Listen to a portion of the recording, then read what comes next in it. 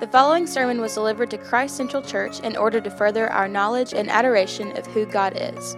We pray that it displays the hope found in Christ and strengthens your faith in Him.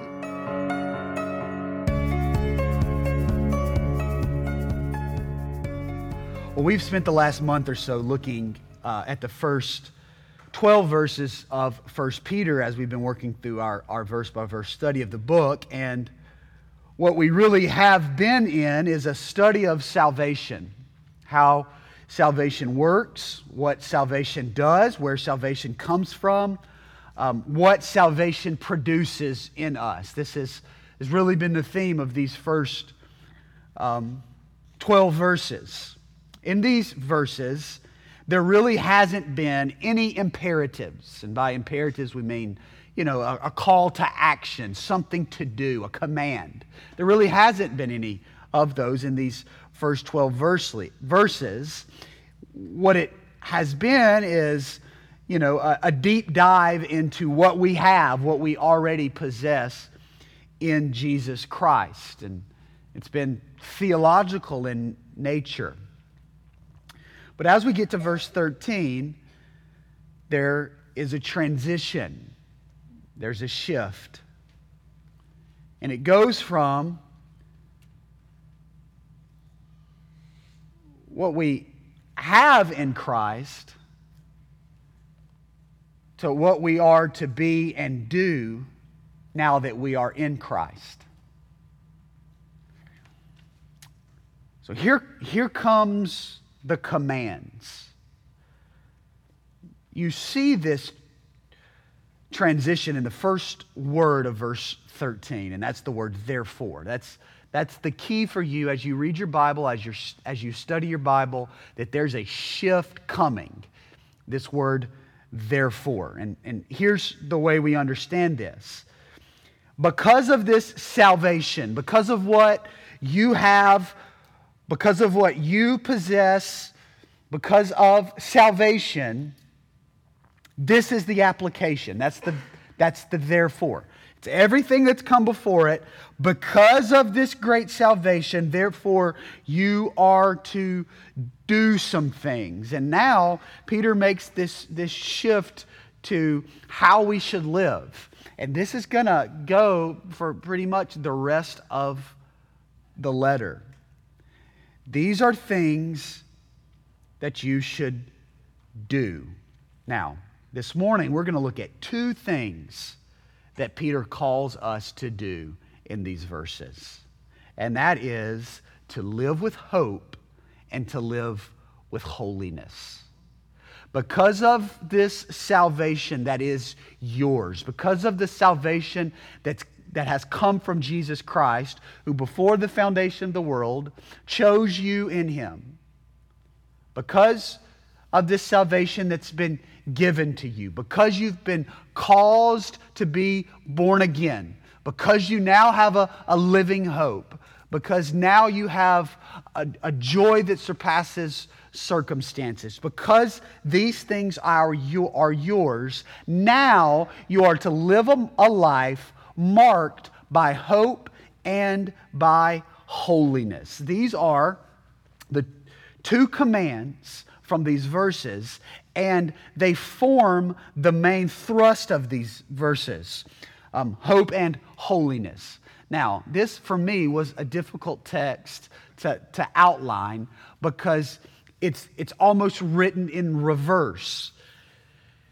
There are a number of imperatives that are given, but the main thrust of these is live with hope and live with holiness. These are the main thoughts.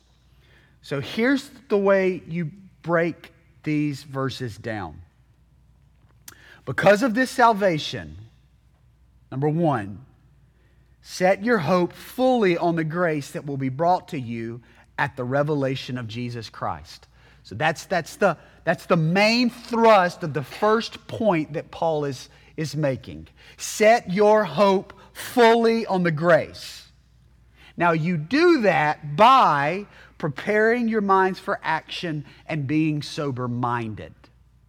right? So that's all in verse 13. Therefore, preparing your minds for action and being sober-minded, set your hope fully on the grace that will be brought to you at the revelation of Jesus Christ. So the main thrust is set your hope fully on the grace that will be yours, and you do that by doing these other things. Does that make sense? So it's written backwards. We still can speak this way today, but that's the way Peter's done it here. So that's the first thing. Because of this salvation, set your hope fully on the grace by preparing your minds for action and being sober-minded. And then secondly, because of this salvation, you also be holy in all your conduct. By being obedient children, do not be conformed to the passions of your former ignorance, but as he who has called you is holy, you also be holy. So do you see it? You see how Peter's sort of working. He's got two main thrusts here of hope and holiness that are explained and clearly given. Here's the way to live this way, by doing these things. So, first, Peter says, set your hope fully on the grace that will be brought to you at the resurrection or the revelation of Jesus Christ. First main thrust is that we should, as believers, because we've received from God this salvation, we should set our hope fully on the grace. That's what we are to do. Now, this is a decisive action that you and I should take because of the salvation that is ours. When Peter says, set your hope fully on the grace, we need to understand this as being a decisive action that we can make. This is something that we decide to do. And we see that through that word set. This is what set means. What Peter's saying is, you do this. You decide to do this. You make the decision to set your hope fully on the grace that will be brought. Set your hope there. Now, what does this mean? What does it mean to set our hope fully?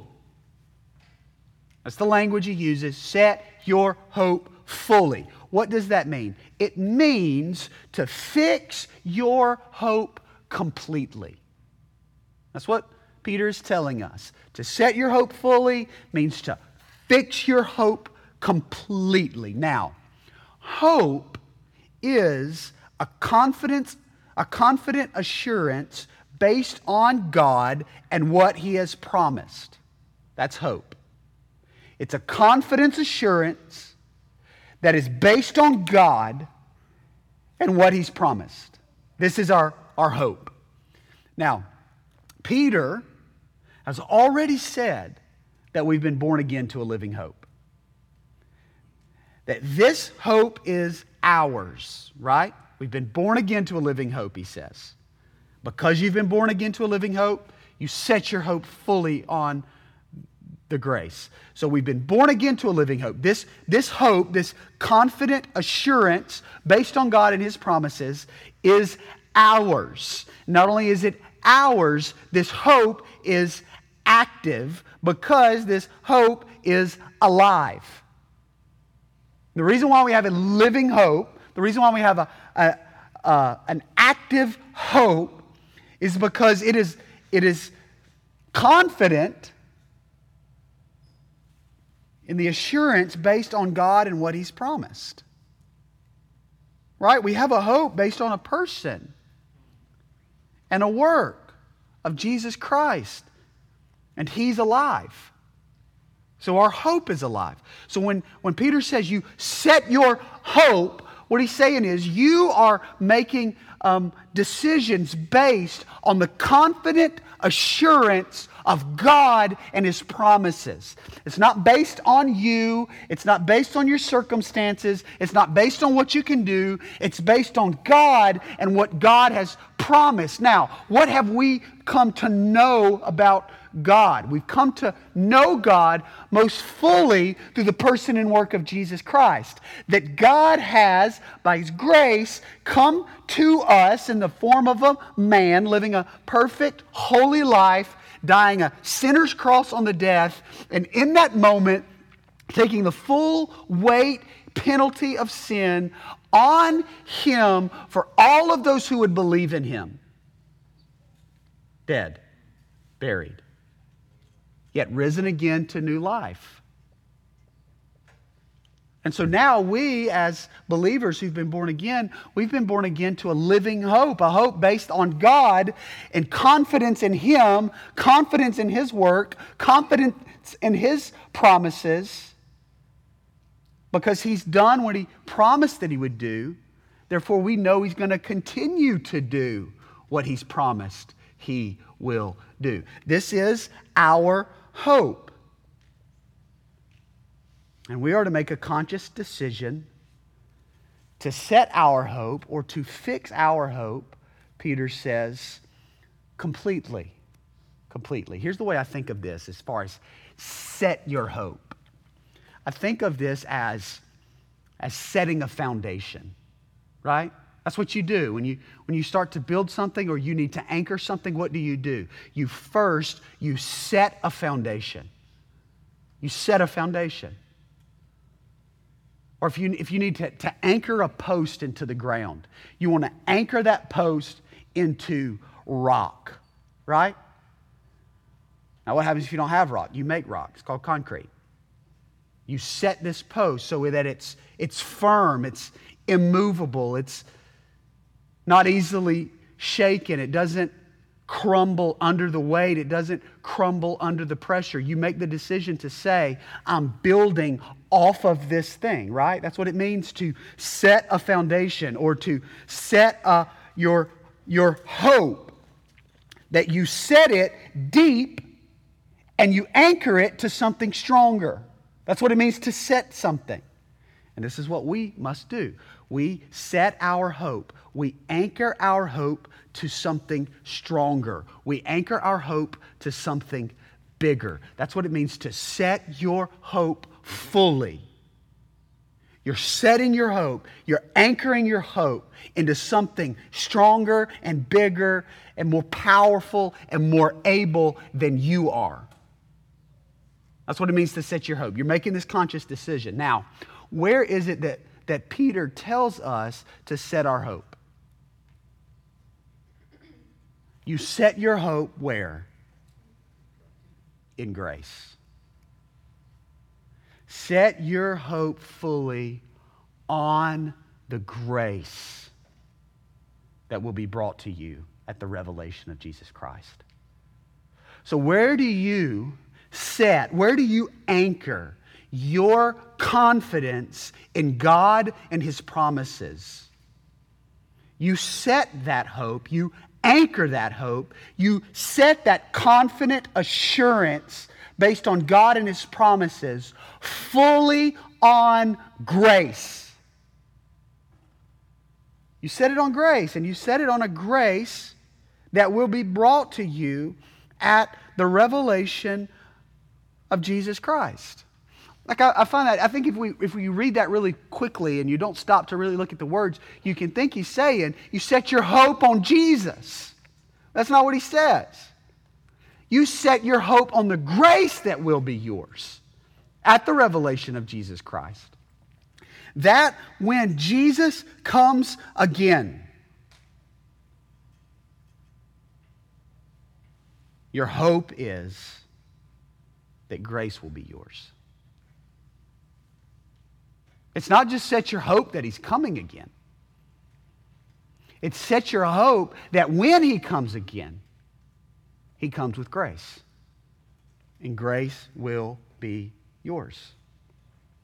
You know, we as believers in Jesus Christ are commanded over and over again to live in light of the second coming, right?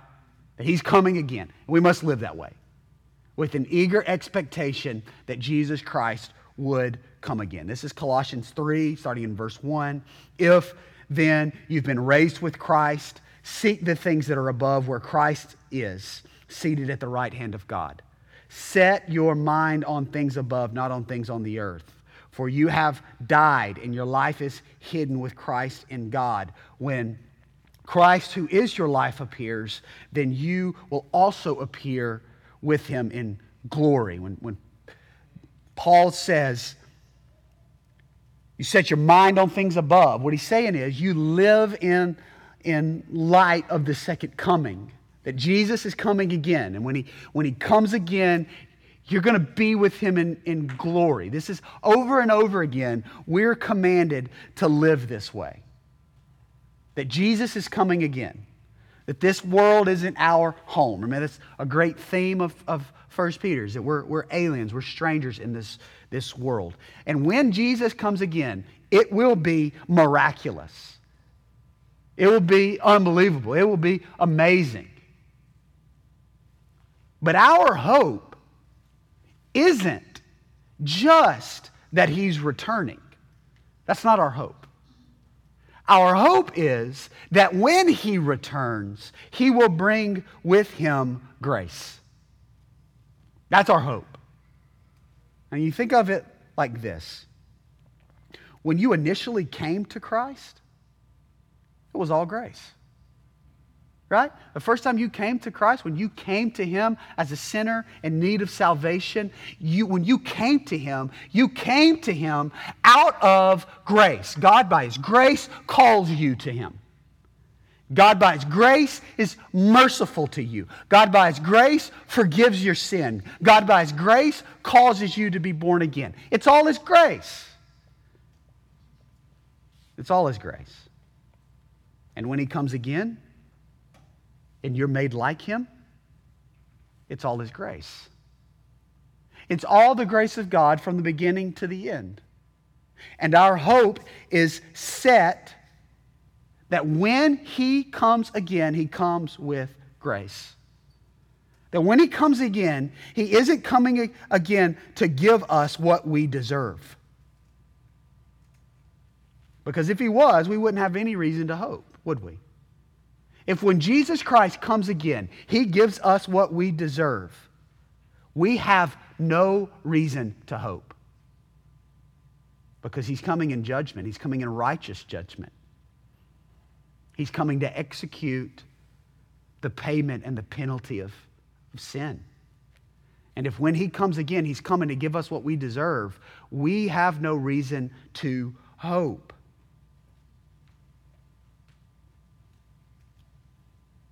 But what we can know is that he is coming again to complete the grace that he has began in us.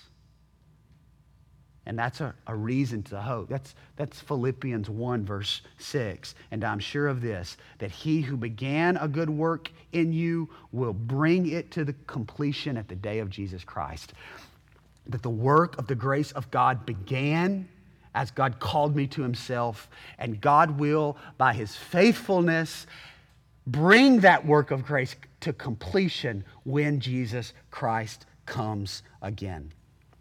Our great hope is that when he comes again, he comes with grace for those who know his salvation. That's our hope. That's our hope. Here's what that means. That means that if you don't know his salvation, then his second coming is nothing to hope for, because judgment awaits you. But if you are his, and if you have been born again to a living hope, then we are to live with our hope fully set on the grace that will be ours. That's Peter's command. You live with your hope fully set on the grace that will be ours. Now, how do we do that?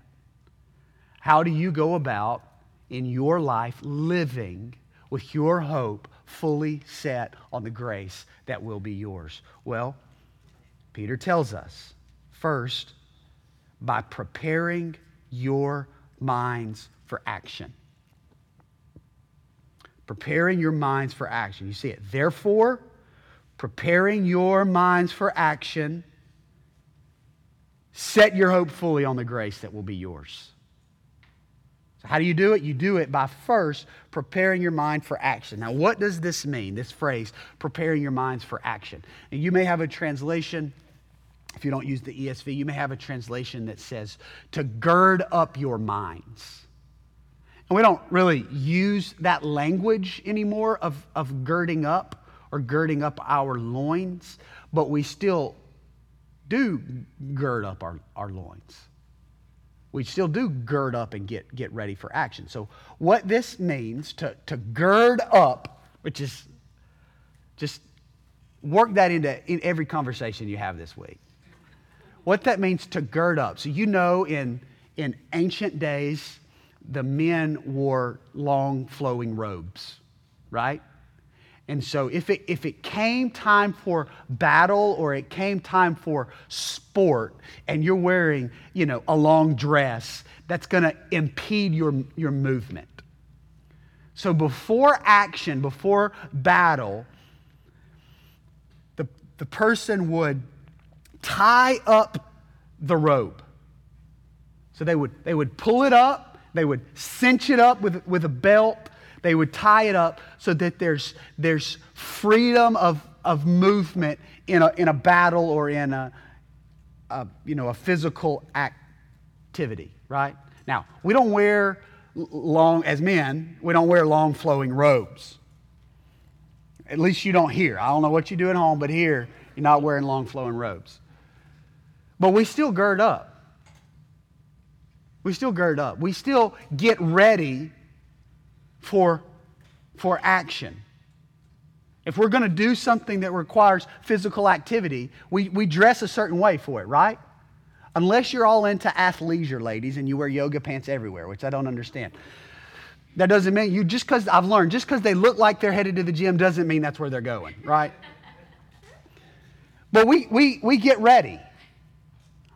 My son Eli, he's got into riding dirt bikes, and I'm super excited. I rode one when I was little, so he's got one now, I've got one now, and we go riding. But he knows before he gets on his motorcycle, before he goes riding, he has to put on the equipment.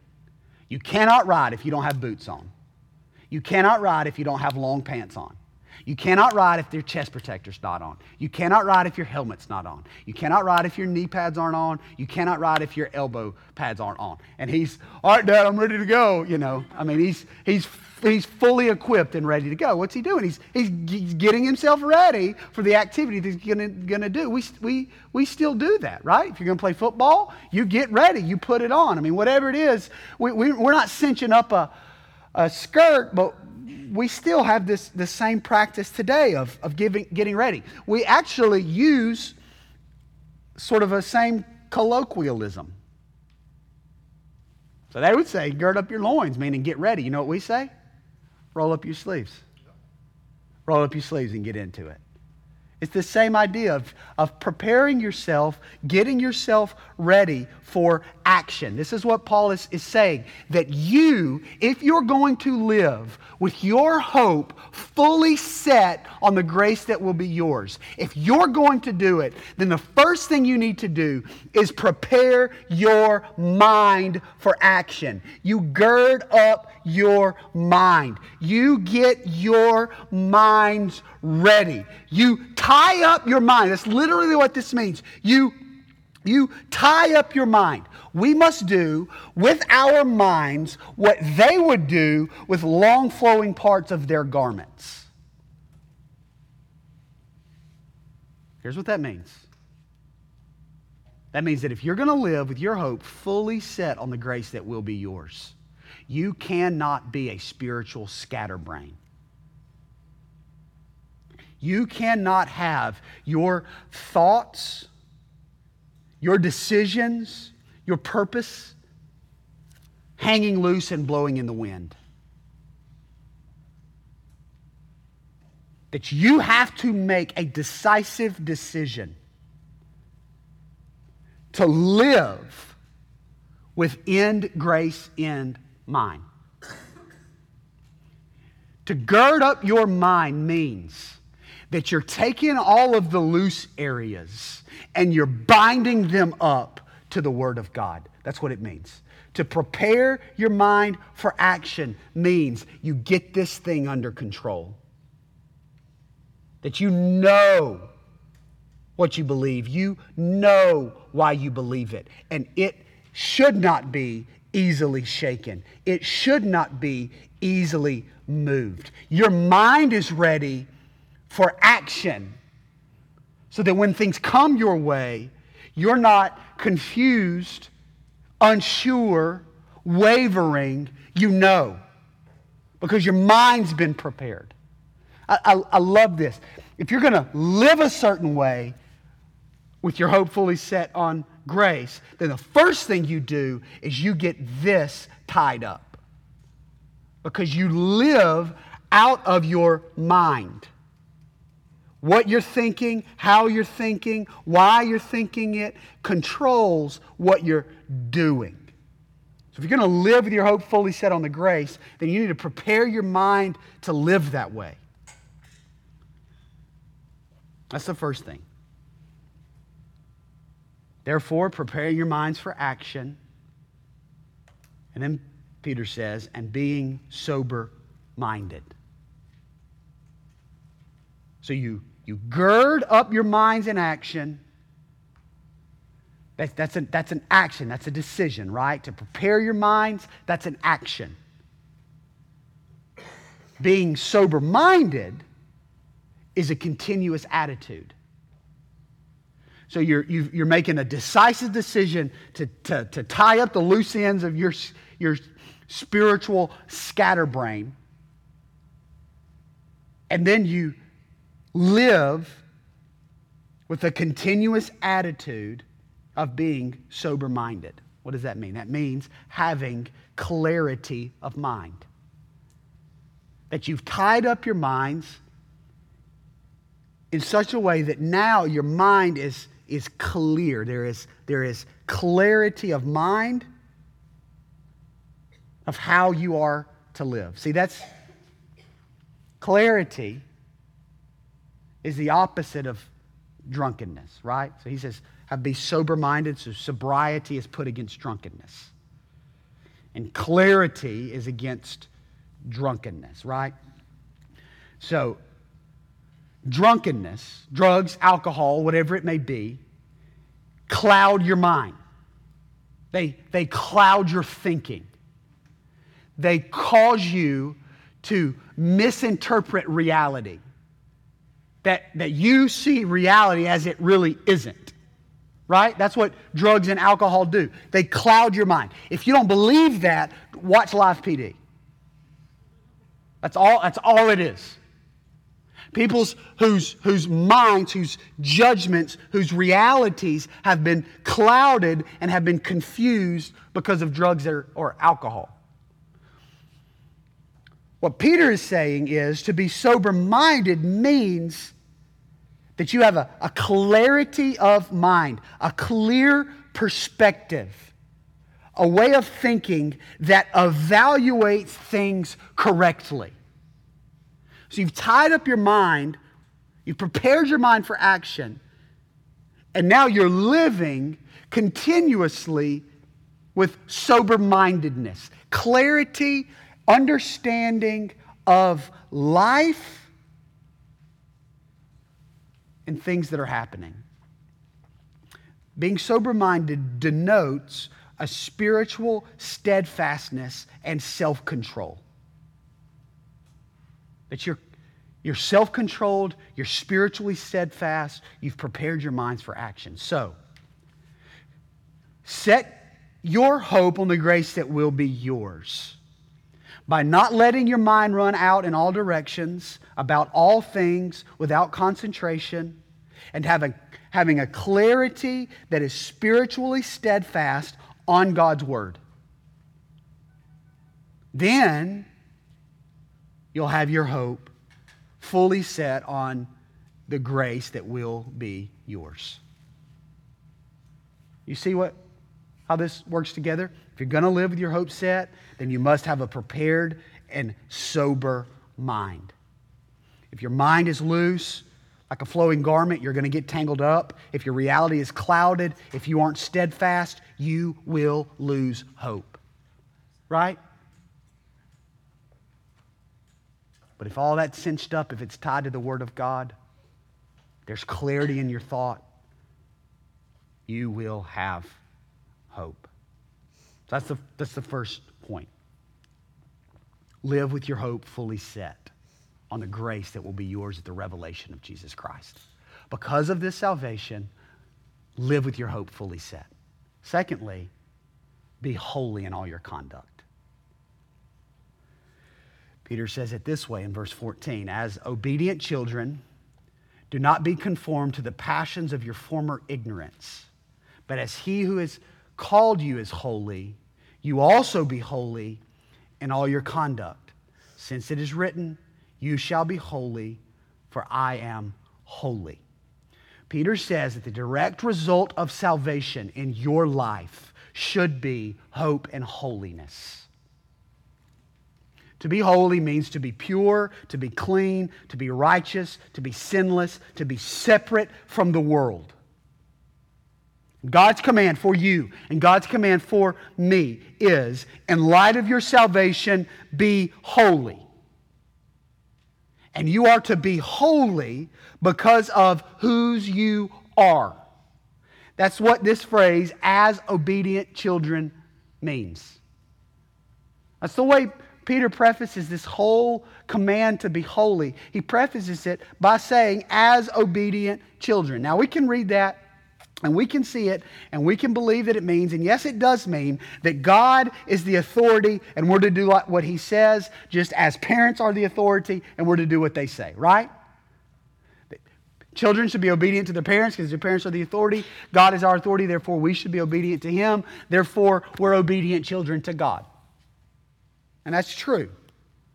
But there is a meaning here that is more than that. This really should read as children of obedience, not obedient children. As children of obedience. Now, why that distinction?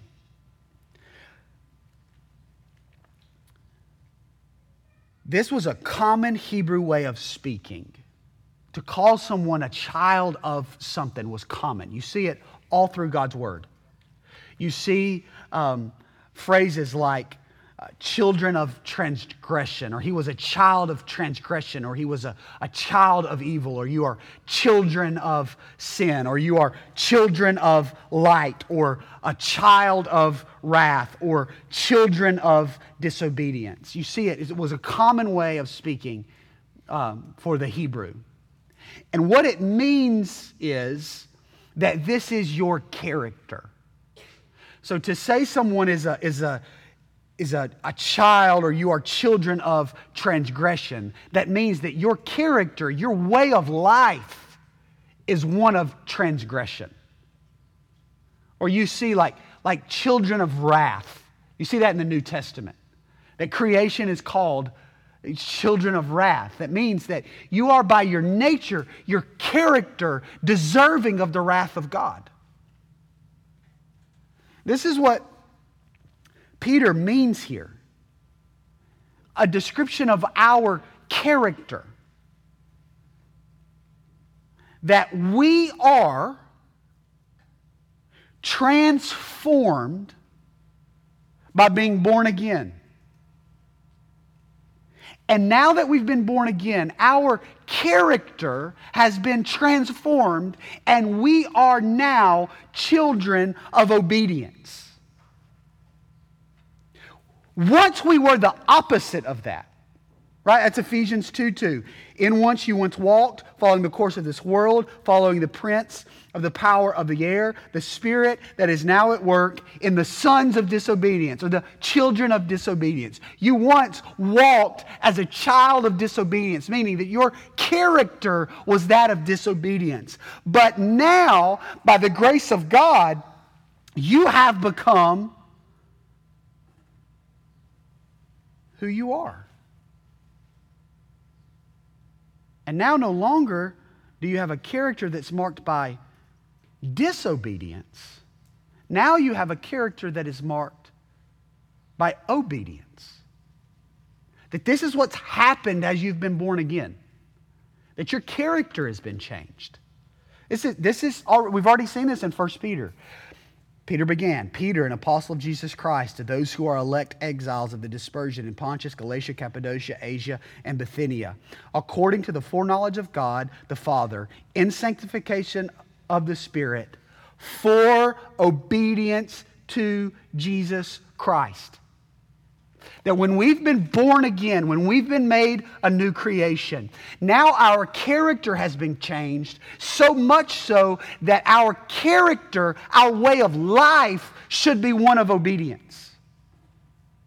That's what this means as obedient children. Now, why is this important? Because when Peter gives the call to holiness, he knows that he can do it with confidence, that we will seek holiness and we will follow holiness because we have been changed, our character has been changed, and now we are children of obedience. And as children of obedience, be holy because your Father's holy. Now, how do we do that? How are we to be holy as our Father is holy? Peter tells us, and he says it by saying, do not be conformed to the passions of your former ignorance.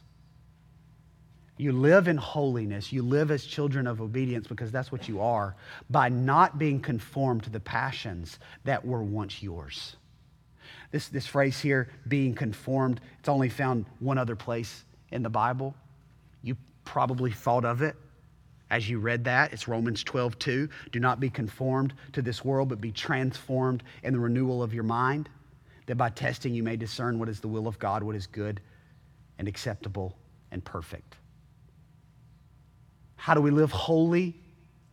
We live holy by not being conformed to the passions that were ours in our former ignorance. To be conformed means to form together. You don't form yourself together according to your former lusts. That's what Peter's saying. Think of it as a sculptor with a lump of clay. And he's fashioning the face of a man sitting next to him. He's conforming that clay to the image of that man. We are all spiritual sculptors, and we are fashioning our lives together after another model. That's what we're doing spiritually. And what Peter is saying, you don't take your old life, you don't take your old lusts, you don't take your old passions, and you don't take those as your model to form your new life. Instead, you take someone else as your model. And who is that someone else? It's God. You take God as your model because He is holy. And as a child of obedience, you fashion your life after Him, not after your former life. He says, not after your former ignorance. Don't live like you used to when you were ignorant. Now, that has nothing to do with your IQ. That has nothing to do with book knowledge. That has nothing to do with, being intelligent. That is spiritual ignorance. That we were in spiritual darkness, Ephesians 4. Now, this I say and testify to the Lord, that you must no longer walk as the Gentiles do in the futility of their minds. They are darkened in their understanding, alienated from the life of God because of the ignorance that is in them due to the hardness of their heart. They become callous and have given themselves up to sensuality, greedy to practice every kind of impurity. But that is not the way you learned Christ. assuming that you heard about Him and you were taught in Him as the truth is in Jesus, to put off your old self, which belongs to your former manner of life and is corrupt through deceitful desires. But now you're to be renewed in the spirit of your minds. Now do you see how girding up your mind and being sober-minded, having your hope fully set, has to do with holiness? And the renewal of your mind, the spirit of your minds, put on the new self, created after the likeness of God, fashioned after Him in true righteousness and holiness. You used to not know any better, but now you know, because you know God, because you've been born again.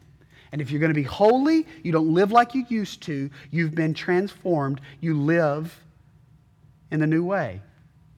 You shape your life, you model your life, you conform your life, not after your previous life, but after God who is holy. Peter clearly gives us the undeniable standard of holiness, and that standard is God Himself. The standard is not that deacon that thinks he's super spiritual. The standard is not your godly grandmother. The standard of holiness is not, I need to be a little bit better than that guy. The standard of holiness is God. Because He's the one that's called us, and He's called us to be like Him, and He is holy. How about this? His name is the Holy One. His name is the Holy One. And we're called to be like Him, to be holy in all our conduct, in all manner of living. This means to be holy in your lifestyle. The totality of your life, as your life forms a pattern. This is a call to universal holiness. From the deepest inner life to the most evident outer life, total and complete holiness in lifestyle. This means that there aren't hours for God and hours for yourself. There aren't hours for God and hours for something else. That there is total and complete holiness in every aspect of your life, just like God, because He is the standard. He is holy. Because He's holy, He deserves our holiness. We've been born again. Now, we can never be holy to the extent that God is holy. Right? Because God is perfectly holy. God is completely holy. God is without blemish. God is without stain. There is not one molecule of anything unholy in God. Perfect, radiant, majestic in holiness. His name is holy, the Holy One of Israel. And we can never be holy like that. We can never be holy in that extent, can we? Now, why can we not? Because we're flawed. We're sinful. We cannot be holy to the extent that God is holy. But what we can seek after is a holiness in kind. So we want to be the kind of holy that God is. We want to seek after total and complete holiness in every aspect of our life. Now, when we make the decision to live that way, to say, I've been saved, I've been born again, and I've been changed, I've become a child of obedience, my character's been changed, I'm going to tie up my mind, I'm going to have clear thought, I'm going to try to live holy before God. And we give it all we've got. And then we mess up. Guess what? We're not driven to despair. We're not driven to depression. We're not driven to feeling like a failure. We're not driven to giving up. Why? because of the first thing that you were asked to do. Because you've set your hope fully on the grace that will be yours. And I believe that's why that came first. You first, before anything, you set your hope fully on grace. Because God's called us to live holy. And you're not going to do it. You're going to try, but you're not going to do it. And you're going to fail, and you're going to mess up. But that's not going to end you, because you have already set your hope fully on grace. Thank you for listening to this Christ Central Church sermon series. To find our gathering location and more sermons, visit christcentralchurch.net.